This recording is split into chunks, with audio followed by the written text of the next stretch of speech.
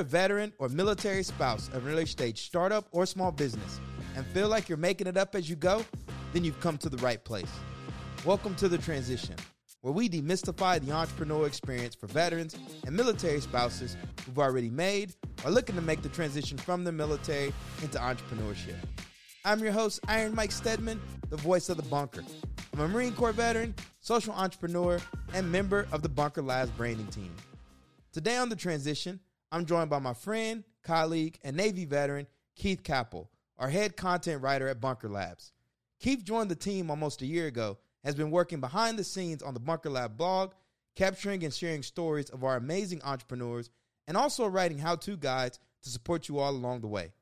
Fresh off submitting my book for copy editing and stuck in the hustle of writing a weekly newsletter, I invited Keith on the podcast to talk about best practices for writing content. If you're like me, we have great ideas for books and blogs that we want to write, but can never seem to find enough time in the day to get it all done. Keith's no exception, but his vast experience over the years has taught him some tips and tricks to stop overthinking and get thoughts on the page, which he shares with you all today. Before you hear from Keith and I, be sure to subscribe to the Transition newsletter at the link in the show notes. If there's a topic you'd like me to cover on the show or in the newsletter, shoot me an email at mike.stedman@bunkerlabs.org or message me directly on LinkedIn at Iron Mike Stedman. This episode of The Transition is brought to you by MetLife Foundation and their commitment to supporting veteran and military spouse entrepreneurs. In addition, MetLife Foundation provides mentorship and financial health resources to veterans and military spouses transitioning into the workforce. As always, I hope you enjoyed today's show and that accelerates you on your own entrepreneurial journey. Keith, welcome to The Transition. I can't say welcome to the bunker, y'all. I see Keith every week. We're always chatting back and forth on teams. He's a member of the marketing team. What's your title, Keith? I am the content writer is my official title. Correct. Our resident content writer. So Keith has been writing some very dope blogs for the bunker community over the course of the last year? Since October. Yeah, since October, been hooking and jabbing. And so I told him, I was like, Keith, we got to get you on the podcast. One, to introduce yourself to everyone, let them know about your background. Also, give them let them know about all these amazing blogs and stuff you've been writing. And I also thought you and I could talk about why writing is an important aspect of the entrepreneurial journey, because nobody tells you this, how much you're going to be having to write. You know, and I know for me, when I went to college, I thought like, I was done writing those long essays and stuff. But I feel like I have to write all the freaking time now, whether it's writing copy for your website initially, in the bootstrapping phase before you can bring other people in, writing thoughtful emails, or even writing your own kind of marketing copy and stuff. So I think it's going to be a good conversation, man, but I'm real happy to have you on the platform. I'm thrilled to be here, man. Thanks for making the time. I know you have crazy big, important guests on here all the time, so I'm just honored to participate. Listen, I'm telling you, I've been doing a lot of solo episodes lately, and people really appreciate the content. It's less about the guests and more about like, are we driving value for our listeners? And that's what's always at the top of my mind, which again is why I want to get you on here, because I think a lot of these blogs you've been writing, I'm also excited to see what we can do now that I'm freed up from this book. Start going back and looking at some of these episodes I've done, like how to acquire your first 100 customers, and flipping that into a blog for the bunker community. But I think a good place to start is, one, talk to our listeners about how you ended up at the bunker and also your background. Sure. So I'm Keith Capel. I'm a writer. I'm also a veteran. I was in the United States Navy, where I served as an intelligence specialist from 1997 till, honestly, my EAOS was the day before 9/11. September 10th, 2001 is on all my paperwork for my exit paperwork. So I was in the service. I got out and decided, I broke my leg, actually, is what happened. That's how I became a writer, is I broke my leg. I was bartending full-time at the time because, as a veteran, one of the other things we're trained to do is be in a bar when we get out. So that was a natural transition career for me. But you break your leg, there's no workman's comp, there's no, unemployment that's really going to help you out as a bartender. You're not going to make the same money. So my genius idea to pay rent was to go to college and cash in my GI Bill and use that to cover rent, till I had two working legs again and I could bartend. Because I was only going to pay rent, I decided I would go to college for something fun instead of something smart. So I was doing a little bit of writing for fun with friends, just nerdy stuff, geeky stuff with me and my buddies. And I enjoyed it, and I thought it would be cool to get some more professional training on how to do this well. So I ended up going to Columbia College Chicago downtown. I was in college as a veteran at like 29, 30 years old, a lot older than the other little wonder kid writers that I had classes with, these little 19-year-old prodigies. But I did well. I enjoyed it. I found a real love for doing it. And when I got out, I was lucky enough to hear about an open call to work on the Star Wars license for a publisher called Fantasy Flight Games at the time. And they had the tabletop role playing game license for Star Wars. So they were creating, official Star Wars books to play if anyone's watched the Stranger Things that's out now, they play Dungeons and Dragons on that game. So I wrote for the official Star Wars version of that, basically. And to play that game, you need all these books and dice and all sorts of geeky stuff. So I did that for many, many years. I still do that as one of my side hustles. But the pandemic was rough on the publishing business. I was looking for other opportunities, something new. And I was fortunate enough to find Bunker Labs, which is one of the writing jobs out there where I could feel good about what I'm doing here. There's a lot of work when I was job hunting. A lot of it was for these people who defend the mesothelioma pile of money or the 3M hearing damage pile of money, and you're doing writing to sort of help them keep people from cashing in benefits and stuff. And I'm sure it's important. I'm sure it's to protect the money and make sure only the people who are supposed to get it. But you don't really feel good about yourself at the end of the day when you're like, yeah, I stopped some guy with cancer who didn't really qualify for this fund from getting help. Like, that doesn't feel good. But Bunker Labs, I could feel great about helping other veterans launch and grow their businesses. And it's just, it's a great organization full of great people like yourself. And I've been doing that alongside my side hustle since. I also teach writing for people who want to do the sort of tabletop gaming writing. I have a side hustle called Adventure Writing Academy, and we have small classes of like 10 or less, and it's a year-long program that helps people get their writing to the publishable level for a lot of that sort of geek writing that I've done in the past. Good for you, man. I'll tell you, y'all, I shammed on Keith before, by the way. We were supposed to do this podcast interview like a month ago, I think, but I was in the woe is me, a black veteran entrepreneur. And I was like, Keith, I ain't going to make it, man. But I've been blasting him, back and forth. He's been super supportive.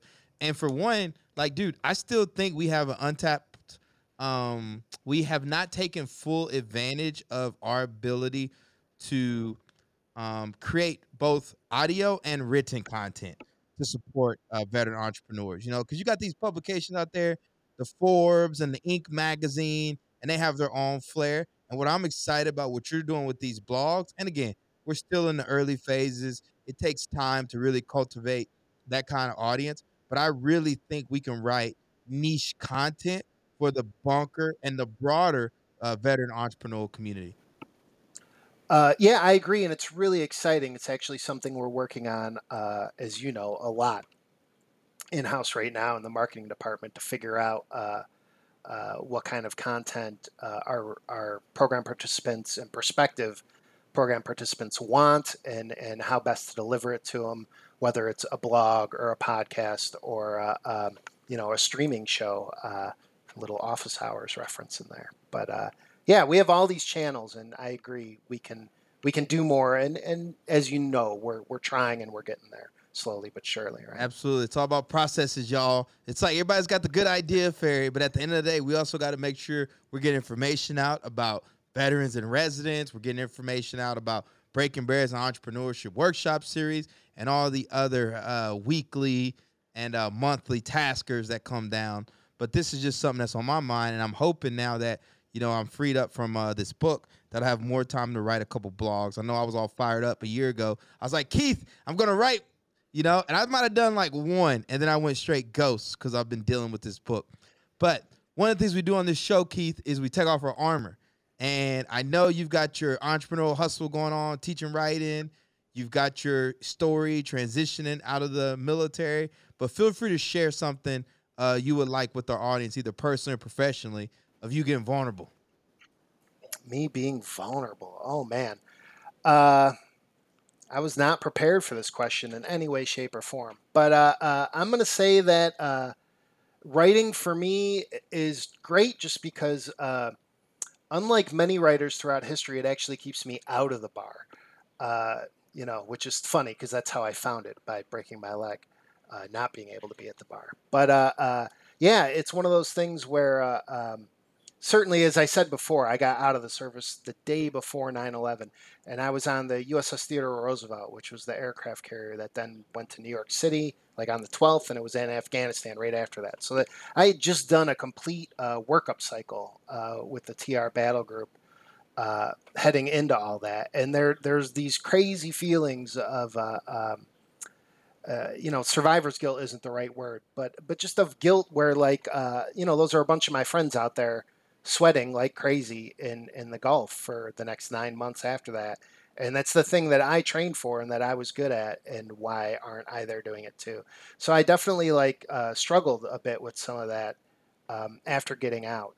And writing in a lot of ways was one of the things that gave me some purpose and direction again and got me moving in a more positive direction like you see today. Man, I appreciate you sharing that, especially for a bunch of our listeners who haven't met you or don't know you, but to be able to come on here and be vulnerable like that. What made you get out of the military, if you don't mind me asking? Sure. So originally, my plan for going in was I wanted to be an entrepreneur. I wanted to open up a comic book store. Clearly, I've been a geek from a very young age. But my parents had divorced. My dad had, I was in this fortunate, privileged position of my dad having a sizable college fund set aside for me. And I convinced my dad, like, hey, what if I go into the service, earn my own college money, and then we have 8 years of letting this money pile up instead of me spending it down from the college fund. And then with that big pile of money, that'll be my seed money. That's what I'll open my store with. Uh, and he thought that was a great idea. My dad is a longtime entrepreneur. He ran his own insurance brokerage for health and life insurance, dealt with entrepreneurs all day. He specialized in selling health and life to small businesses and small business owners. So he loved this idea. He thought it was fantastic. So I went in. And I went in '97, and if everybody remembers, in the late '90s, there we had this thing called the dot-com bubble burst, and my nice fat college fund was suddenly had about 1,500 in the account instead of 100,000, 125,000, whatever it was. So suddenly there wasn't a fund anymore, and it's a good thing I made this choice because I wouldn't have had year 3 or 4 of college if not, or I would have had it at the expense of giant loans. So that plan kind of blew up, but I never really joined with the intention of being a lifer. That was never really the goal. And I struggled a bit while I was in the service because, as you know, and as your listeners are now discovering, I like to talk a lot. I have feelings about a lot of subjects, and I'm not afraid to share them with anybody.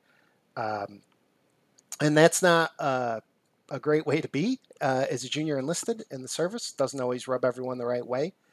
And I struggled with a lot of the leadership in the military, especially among the enlisted. There tends to be a cycle where your high performers among your junior enlisted tend to get out, right? They tend to become a private contractor or get out and go to school or, get out to get out.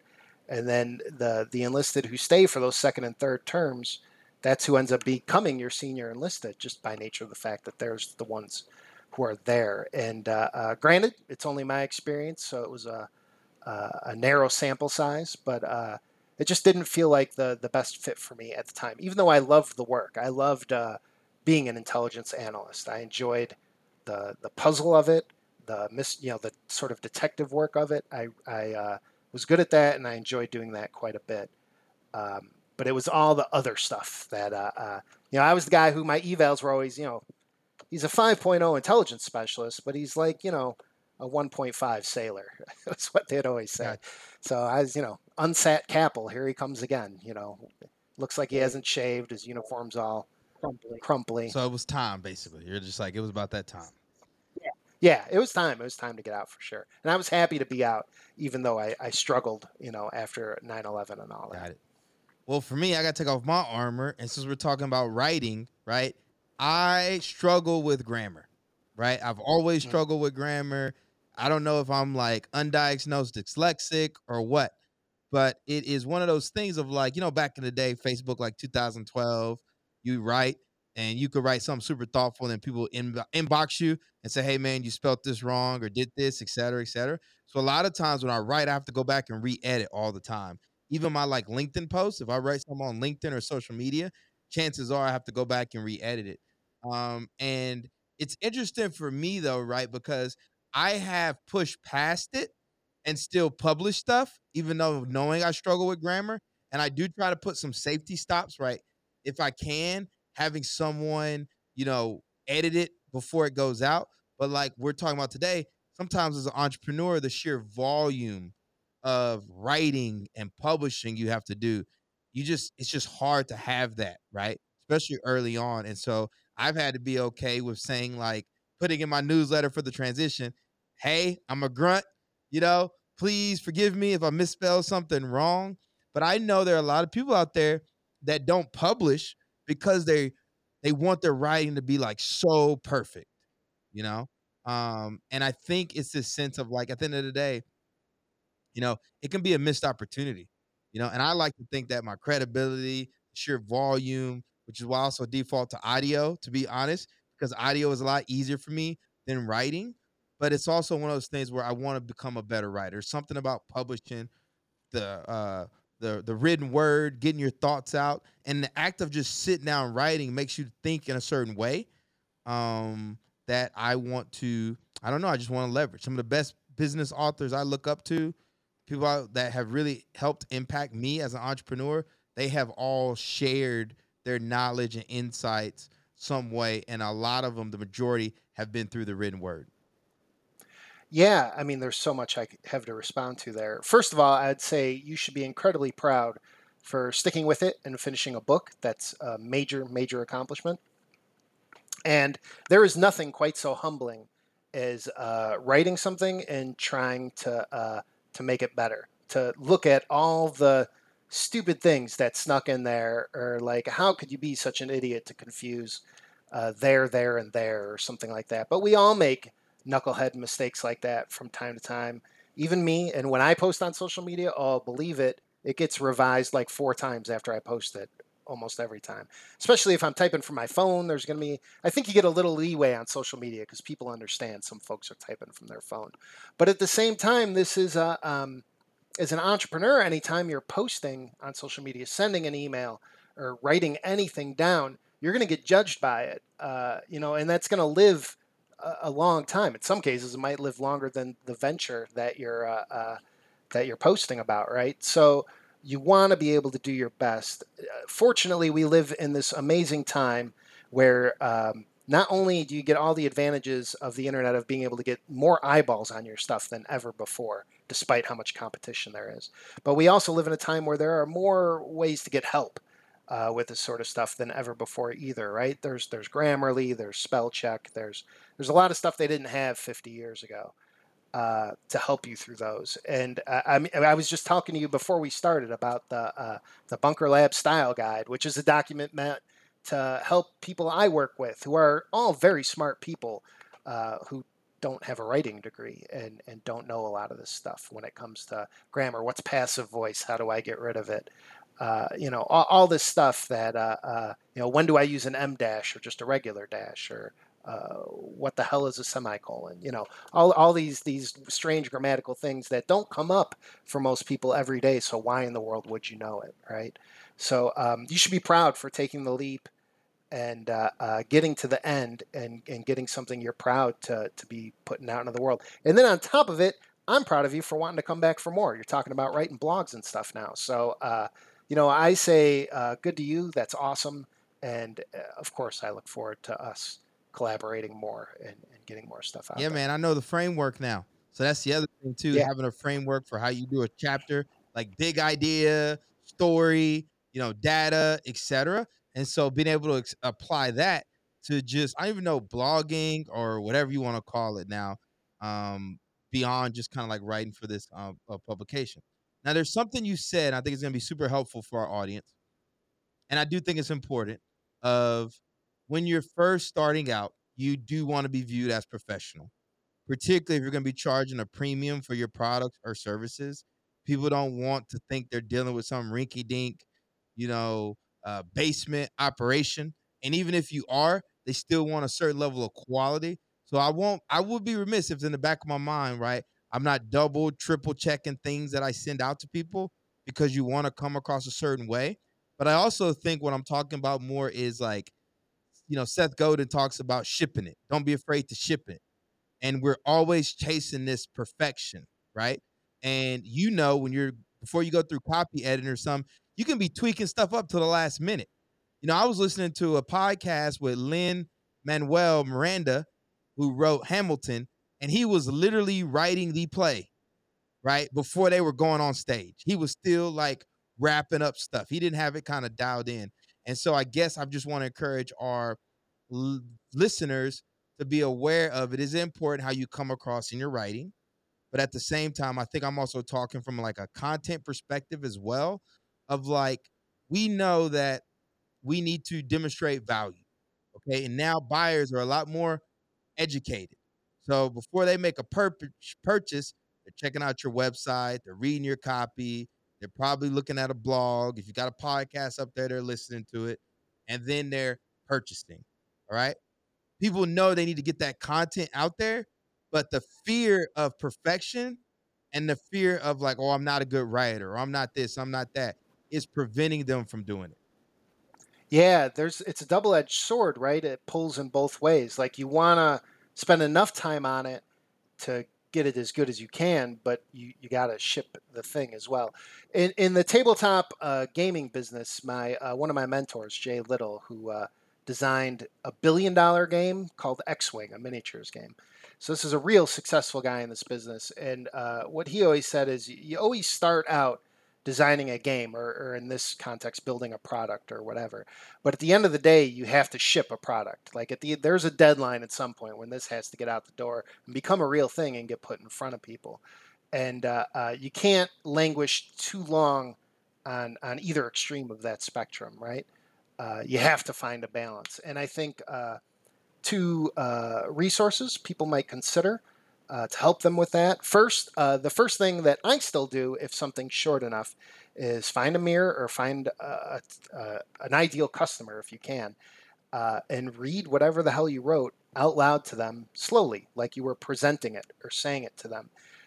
Just by nature of them being there, they don't even really have to be paying attention. But the fact that there is an audience will heighten your sense of what sounds good and what doesn't. It will fine tune your ear in a way that nothing else can. And even though we all hate to read something aloud first, and no one seems to ever want to do it, it is the one way to find silly, dumb mistakes that better. It accidentally got in there somehow. So I'd recommend that. The other thing I'd recommend for the other side of the spectrum is it's an essay by Anne Lamott out of her book on writing called Bird by Bird, and the essay is called Shitty First Drafts.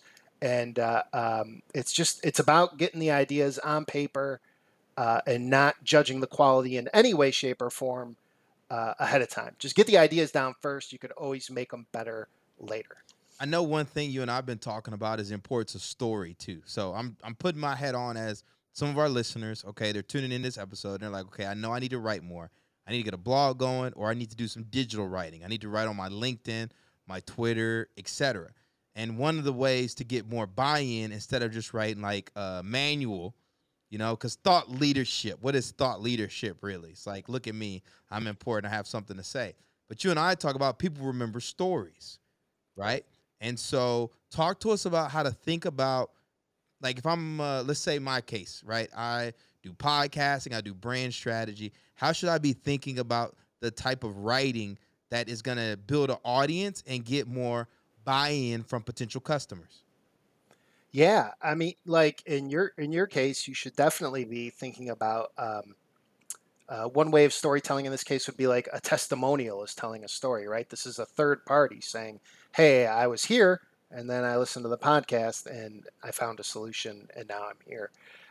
And obviously, that's a very stripped down, simplistic version of a story. But there's a story there. There's a beginning, a middle, and an end. So yeah, like I think uh, building narrative into what we do. Here's the thing: if I read you a list of items, that's say 15 items, you might remember 4 or 5 of them, maybe an hour later, maybe, probably not. But if I tell you a story, if you ask anyone who's like, I don't know, like a Harry Potter fan and ask them to name the 7 Horcruxes of Voldemort, like they're going to know them all like that. Why? Because that list, that information was delivered, nestled inside of story. And our brains are wired to remember story because part of how the human civilization evolved was through oral storytelling, oral tradition, telling stories around the campfire so that people know which plants they could eat and which ones they can't, and which animals are safe to, whatever. All that like primitive human stuff, the lizard brain stuff, is built to absorb story better than most other things. So I think it also helps put things in context. So even on the podcast, right, when I'm doing my solo episodes and I'm trying to convey this idea, I'll convey the idea and then also try to share a story in my own personal life or something I heard where to make it more kind of relevant to people. So you're right. It's like, okay, here's this idea, but people remember the story. That's how they make sense of it. 100%. And there's something else you said there that's key too. And you said in my life, like my experience.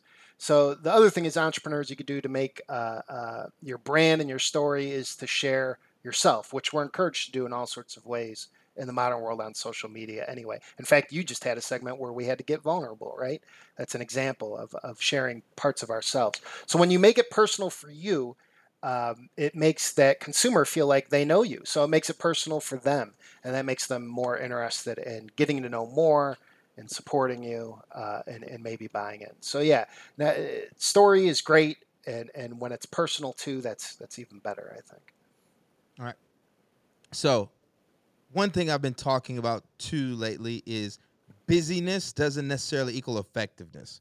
And a lot of our listeners love spending time posting on social media, the Instagram feed and all that other stuff. But sometimes that stuff is not necessarily as evergreen and it's not something that can be highly leveraged. So I'll give you an example, y'all. If you write a very thoughtful blog post for your perfect customer, all right, and you send that off to people that have the potential to be your perfect customer, or let's say it's up on your website, or they come to you, they seek you out, and then they come across this piece of content. You are going to deal with a better prospect, than you would somebody just scrolling on your social media page, I will believe, right? But in order to spend time writing that thoughtful piece, it could take anywhere between an hour and a half, maybe, right? And that requires deep work. That's not just like, oh, I'm just going to write this article in between, back-to-back Zoom meetings, right? I might have to get up super early. I might have to get some quiet time, etc. I know for me, even when I do my podcast, Keith, or I write, I keep my mornings to myself. That's why y'all don't see me in teams 9 to like 12. But I'm curious to, as someone who's been doing this, has done it at a high level, how should people think about protecting their time and creating space to allow them to write? So in the writing world, this is what we refer to as process. There's that magic word again, right? So what's your writing process? Which is to say, what conditions need to be met for you to be productive in your word processor, wherever it is you're writing words. What do you have to do? So the answer varies. It's among the sort of writing academia that there's everybody's telling stories about, well, here's what Stephen King does to when he writes. And Ernest Hemingway famously would wake up and write like you actually from like 9 to 12. He'd write for like 3 hours, 4 hours a day, and then he'd go off to the bar and drink himself senseless the rest of the day, or go on a hunting excursion or whatever else Ernest Hemingway did. And he was super productive that way. That worked for him. There's no one process. Some people need music on. I can't. If I listen to anything with words in it, then that interferes with my brain's ability to get words going on the page. So I tend to need silence. I need a big chunk of uninterrupted time to produce. I can't write 15 minutes here, 15 minutes there, and have that become something that's a longer piece. I can't do that, but there are writers who can. A lot of them have kids because you have no choice in that scenario, because they're going to interrupt you every 15 minutes no matter what your process ideally is. I know people who go to a cafe and they write there. They like the sort of background noise of being in public when they write. I do it in a home office, looking out at lovely Lake Michigan out my office window here. And yeah, so for me, it's just I need a couple uninterrupted hours, at least like an hour and a half, to produce anything of value, or get anything done. And absolutely quiet. If there's noise outside, I live in the city of Chicago, so if there is some noise, I'll need to turn on. I use it's like they're movie soundtracks or something. They're instrumental musical pieces. No words. That's the important part. Movie scores. I put on Yeah, movie movie scores scores. too when I write. Yeah, it's called like inspirational music or study music, or they have like lo-fi beats, they call them sometimes. They'll be like 4-hour looped audio tracks of just like noise for the background, or ambient soundtracks or something like that. So sometimes I'll put that stuff on just to drown out any noise out my window. But yeah, for me, as a pro, I went to college for this. I have. It sounds like a very unique ability, but it's not. It's something everyone could learn. Where I can sit down at my keyboard and I can spend 10 to 15 minutes sort of getting my mind right, and then I can just start producing immediately. I could just start making words go, and a lot of that is because of the college training that they gave us at Columbia College Chicago, where they would usually go to writing school. They use something called the Iowa method, which is, you all have probably had this in school at some point. You're at home, you write your paper, you bring it in, you break up into small groups of 4. Everybody trades their essays and marks them up in red and what's wrong, and then you go home and fix it later, and hopefully it's better. So where I went to school, Columbia College Chicago, it's the opposite of that. They make us do the writing in class on demand.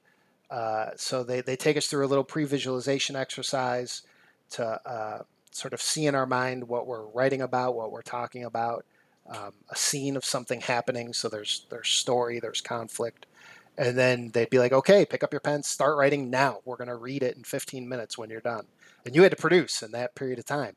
And I went there. I got my bachelor's at Columbia. So in the, I don't know, several hundred hours of writing programming courses that I went through there, I'd never, ever seen someone be like, I got nothing.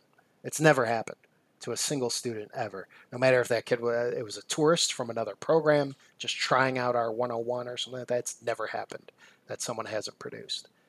So anyone can learn how to do that, which should be encouraging. But I know how intimidating the blank page is. So another part of my process is never to have a completely blank page in Microsoft Word.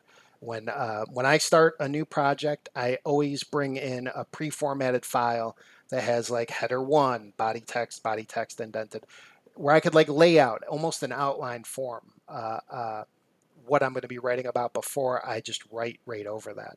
So that's another trick I use to get away, because I know how that is when you're just staring at the blinking cursor on the blank page and you're like, nothing's coming to me. What do I do? That's $1 million insight, y'all. And I've been saying on this podcast, creating systems in your business.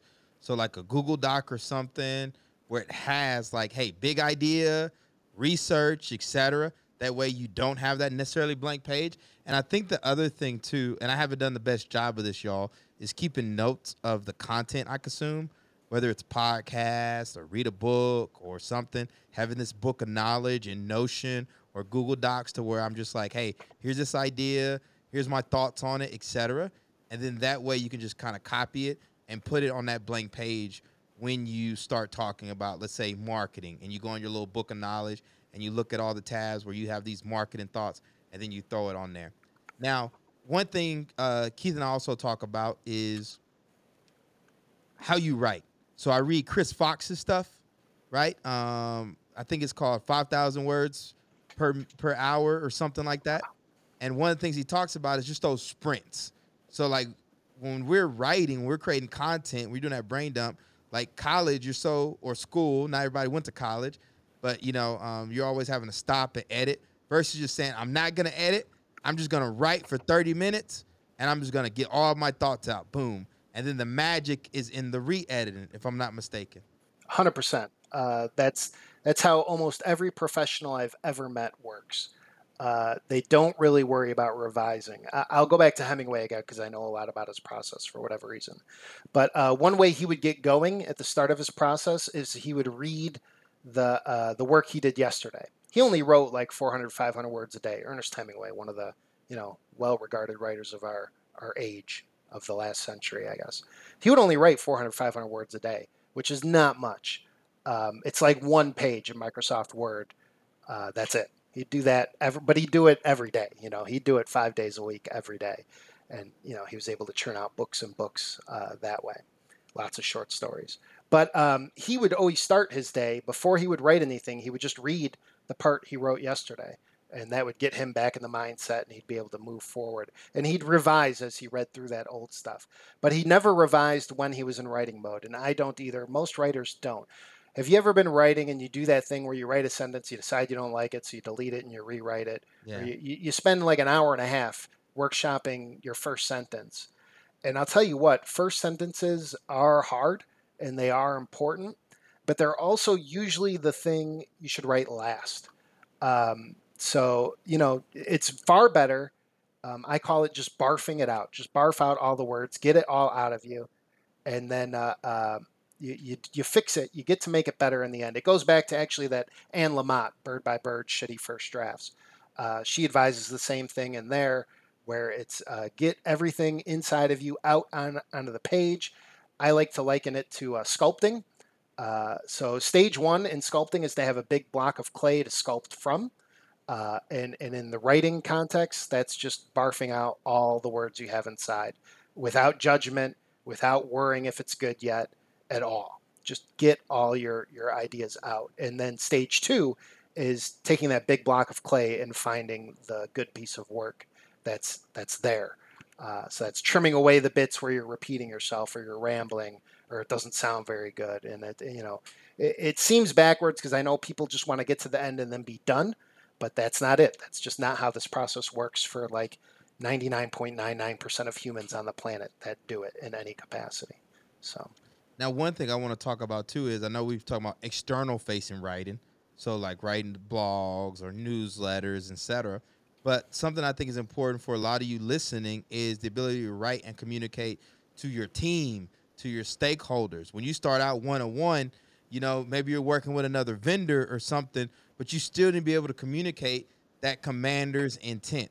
I was at my tactical advance with the Lions Pride, the coaching group I'm a part of, and there's a very successful entrepreneur there whose company's worth like $100 million. He's been offered to be bought out like multiple times over, and he spoke to us and gave us some advice. And he said the ability to write and communicate to your team is really powerful because they don't know what's going on in your head, right? And so when you take the time to sit down and write out your like brand overview, kind of like how you see your business, right? When you explain your products and services, how you deliver value, how you do all this other stuff. Let's be honest. Like for most entrepreneurs, it's writing fiction because you haven't done it yet. But what you are doing is you're trying to create the vision for it and you're trying to create buy-in from other people. And again, even if you don't have a staff, those vendors that you're going to be working with, when you can share an overview of your business and they're like, okay, that makes sense. I think I can add value here. Or in my case, like a nonprofit, right? When I'm writing all this stuff about what we want to do, et cetera, super powerful. So don't just think you need to be able to write for that external audience, right? You also need to write to build buy-in from internal stakeholders. Yeah, absolutely. Internal communication, you could argue, is almost more important, certainly for our founders, than external communication, because they're in that leadership position. Like, you're going to hire at some point someone in sales for your venture that is going to be able to craft, sales and marketing can craft some of that external message for you in some ways, but it's going to be kind of on you to set the tone with the people working for you and with you to help bring your vision to life, because the vision's only up here, and until you can communicate it somehow, it doesn't exist anywhere else. Uh, so you need to have a way to turn that into words. And when you put words on paper, they live a lot longer than when you speak them. So yeah, being able to, I think writing will help you speak better. Where I went to college, again, they put a real strong emphasis on your ability to tell a story and your ability to write a story, and that these are using the same parts of the brain. So if you could do one well, it stands to reason you could do the other well. And I haven't met a CEO yet or a founder yet that can't talk your ear off. So I think all of them, for the most part, have the ability to write well, but it's something that in all the business books that you read, there's not a lot of people who are incorporating some books on writing or taking a writing class as they're getting their skills up in other areas for their business. It's important. It's probably one of the more underrated skills, I think, for entrepreneurs to have. Yeah, and that's why I appreciate this platform, Keith, because I think for a lot of our listeners, right, they get caught up in the entrepreneurial hype, like, oh, so and so just came up with this idea for a company. Now he's a millionaire in like 2 years or whatever. But for the rest of us, right, like, yo, man, it's like there's a lot of blocking and tackling that has to take place. Part of that is the ability to write an email, or write your marketing copy or write your brand overview and all this stuff that has to happen behind the scenes. Like, these brands don't just magically build themselves. And so learning and practicing the art of writing forget writing, communicating, the ability to communicate. That's what we're talking about. Yeah, And in this it. digital age, right, emails, social media posts, all of that stuff incorporates some aspect of writing. And so you got to develop the habit of writing and communicating effectively. And so as we close out here, Keith, I'm curious to know, what other resources do you have for our listeners that say, hey, if I need to improve my writing, here's a good place to start? Man, so number one is Grammarly. Obviously, it's low hanging fruit. Everybody's heard about it, but that and there's other similar competitors in that space as well. But a program like that will digitally hold you accountable before you click the post button is going to give you opportunities to improve your writing in so many ways. So that's a big one. Another one is just read more, man. Read and read different stuff. Reading the business books is awesome, but you know what? Pick up a classic every now and again and read 5 pages a night or something like that, or pick up something new in the fiction or nonfiction space. And fiction is great, deceptively great in that they play a lot more with language than a lot of the business books are gonna. So you'll really improve your vocabulary a lot more and a lot more quickly if you're reaching out to fiction. But read the business books too; those are great, especially the better written ones. Some specific books I'd recommend. I've said it a few times already, but Anne Lamott's Bird by Bird. Also, Stephen King's On Writing is like the industry standard. That's worth picking up. It's also worth picking up. I think it's like $60, or they have a digital subscription option too. But the Chicago Manual of Style, or whichever style guide that you're using with your company that you choose, might depend on what industry you're in. But picking up a style guide and having that on hand, it's like having a dictionary, but for grammar rules. So, like, if you don't know if the period goes inside or outside the quotations or the parentheses or whatever, like, it's in there. It's in that book. You could look it up. It will tell you the rule for certain funny stuff like that, and they're cheap. They're like $60 or whatever. So that's a slew of resources I would offer. I want to plug Nicholas Cole's book, The Art and Business of Online Writing. Nick runs a cohort company, a cohort, what is it? A cohort business called Ship 30 for 30, along with his co-founder, Dickie Bush, that teaches you how to write online. So you publish 30 essays for 30 days on Twitter, because he argues that in the age of the internet, reading about writing is great, but writing is better. And so Writing's put always you better. out there I to agree. publish, and Ship 30 for 30 was to help people build a daily online writing habit. And I did the cohort. I read the book. I have done a lot of writing programs behind the scenes to prepare myself for writing a book. But nothing beat just sitting down and writing every single day. So check out his book, though, The Art and Business of Online Writing. And also check out Keith's blogs, right? Now, that's what I forgot to mention. Keith, we got some amazing blogs for the bunker. You've been cranking them out. You did the one on Black History Month. You've done the one on female entrepreneurs, I believe, Asian American. We've done a lot of stuff, right, at the high level, but we've also done the tactical level of like how to get your first. We haven't done how to get your first 100 customers yet, but what are some of the other blogs you've done? We've got a very in-depth pitch series of articles, pitch right? series.